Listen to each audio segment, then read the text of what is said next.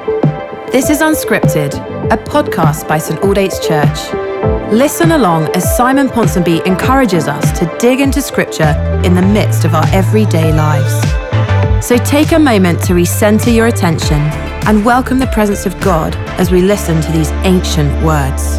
Hello, saints. Welcome back to Unscripted. We've been thinking about this great prayer of the Apostle Paul in Ephesians 1 and verse 19, a prayer that the church received the power of God. And Paul tells us that it is incomparable. That's its extent. And it is for everyone who believes. And then he says, he describes it by analogy. He says it's the power like the working of his mighty strength, which he exerted in Christ when he raised him from the dead. Do you see that? Verse 20 of chapter 1. What is the nature of this power? Where have we seen an evidence, an illustration, an expression of this power? And Paul says that this power, this incomparable power, this great power is like the mighty power that he exerted, demonstrated when he raised Jesus from the dead. This is the power that reverses the curse. This is the power that breaks the power of sin and death and demonic and hell. This is the power that shatters the gates of Hades. This is the power that opens graves. This is the power that opens hell.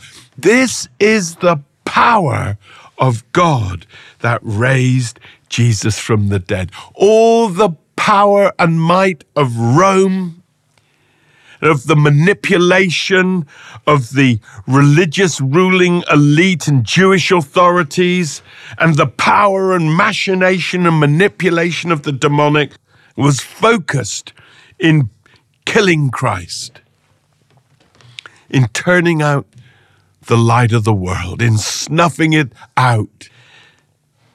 And this is the power that God exercises by his Spirit, according to Romans 1 verse 4, to bring Jesus back from the dead, to bring him to life. This isn't just resuscitation. This is resurrection, alive and never to die again. And then he says, this is the power that exalted Jesus to the right hand in the heavenly realms and placed him above all authorities and powers and dominions and every title. This is the power that gives power above all other powers. I mean, it's unfathomable. Paul says it's incomparable, but it's unfathomable. I gotta be honest, I can't get my head around it. But the power that raised Jesus from the dead is the power of the Holy Spirit who lives in us. And Paul wants to see more evidence of that in the Ephesian church. And God wants to see more evidence of that in today's church, in you. You know, we sing that song, don't we? The same power that conquered the grave lives in me. And it's true, but where is it? Where is it manifested? Some of you haven't exercised and adopted that power to deal with sin in your life, or bad habits in your life, or to put good disciplines in your life, or to enable you to fulfill God's mandate on your life. But this is the power above all powers, the power that places Jesus above all powers, the power that reverses the curse, the power that turns back the darkness into light, the power that conquers demons, the demonic, and hell. This is the power. Let's see some of that power.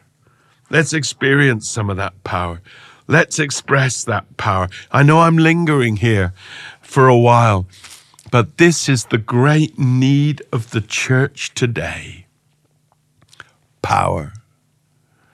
You know, we put together in our church all sorts of programs and practices, and we want to draw people to church. I tell you, if the power of God was manifest in and through you and in and through your congregation, you wouldn't have to advertise church.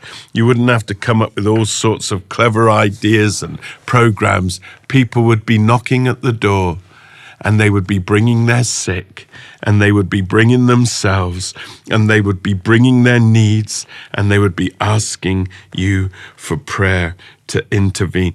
May we live in a day when we see this power in our church, in our own lives, and in our nations.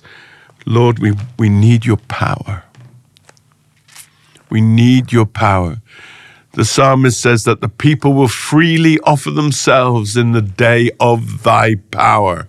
And may we live in a day of your power.